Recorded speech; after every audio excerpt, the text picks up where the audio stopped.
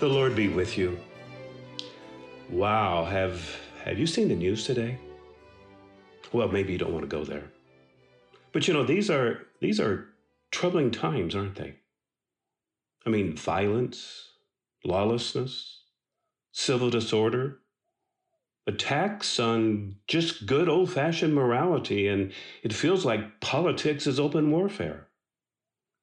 What is a follower of Jesus to do?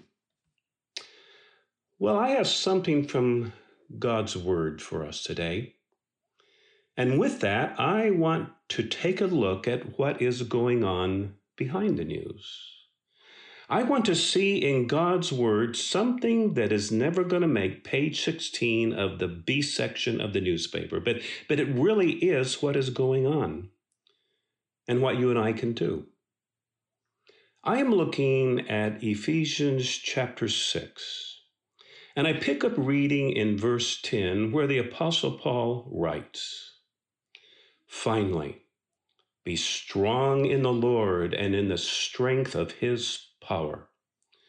Put on the whole armor of God so that you may be able to stand against the wiles of the devil."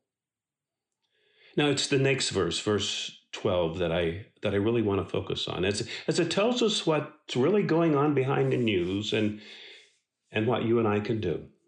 Verse 12. "For our struggle is not against enemies of blood and flesh." In the margin of your Bible, you could put that down as human beings, that our struggle is not against blood and flesh human beings. I know it might feel like that at times, but it's not. Paul says our struggle is not against blood and flesh, but against the rulers, against the authorities, against the cosmic powers of this present darkness, against the spiritual forces of evil in the heavenly places. Therefore, take up the whole armor of God. Now, look at verse 12, where Paul says, "For our struggle is not against enemies of blood and flesh." Notice that Paul takes for granted here that the Christian life, from one point of view, the Christian life is a struggle. I think we forget that sometimes. But behind the struggle, behind all the things we see going on around us, that we see in the news, the things that upset us, there's something going on. And he says the struggle is not primarily with blood and flesh people. The struggle is with mighty, invisible, spiritual powers of evil. Unseen, diabolical powers of darkness around us. Now, we might think that guy on TV is the enemy, or that person 3 doors down is the enemy, but he's not. But Paul says behind them are the forces of evil in the spirit world. You know, the neatest trick Satan has ever pulled off is to make people think he doesn't exist, and that evil spirit forces don't exist. I mean, it's hard to struggle against an enemy if you don't even think the enemy exists. I so need what Paul is saying here today. That our struggle, it's not primarily with people, it's not against blood and flesh beings. Paul says our struggle really is against, and Paul uses here language describing different ranks or orders of evil spirit beings. Paul says we struggle against the rulers. That's 1. Against the authorities. That's 2. Against the cosmic powers of this present darkness. That's 3. Against the spiritual forces of evil in the heavenly places. That's 4. As in this listing of fallen spirits, Paul wants to bring out as strongly as possible as he can that you and I, right now, we are struggling against superhuman spirit forces. We dare not underestimate them.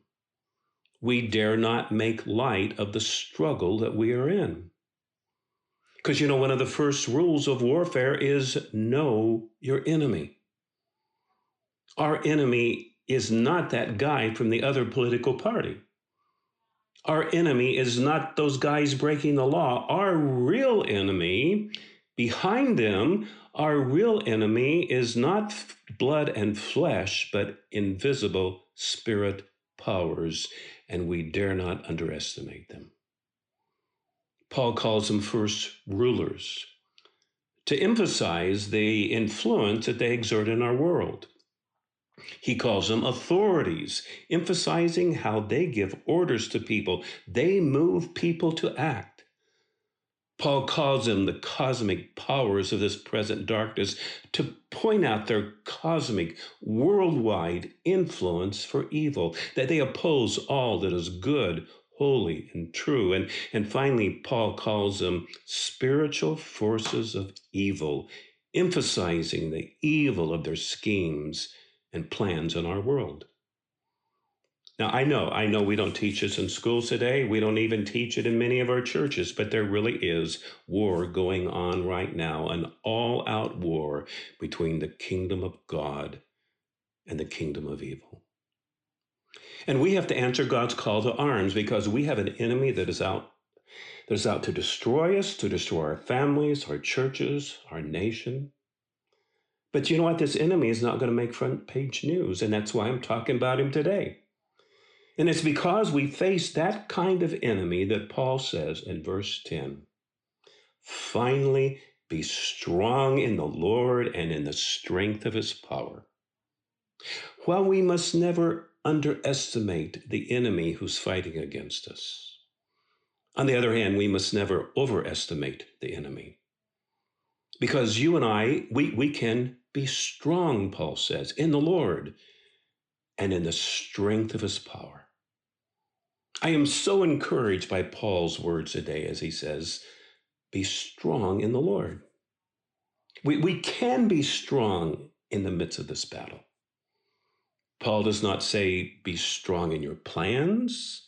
He does not say be strong in outsmarting them, but he says be strong in the Lord and in the strength of his might. As I watched the news today, it makes me want to spend more time in prayer. It really does. It makes me want to spend more time in God's word. It makes me want to spend more time in doing everything I can do to get out the good news. I mean, nothing fancy here, nothing new, but just old-fashioned faithfulness to God will defeat the enemy. I love that little verse over in 1 John chapter 4, verse 4. Greater is he that is in you than the one who is in the world. So you be strong in the Lord today and in the strength of his might. I am Tim Smith, a fellow traveler on the Pilgrim Way. Thanks for listening. Until next time.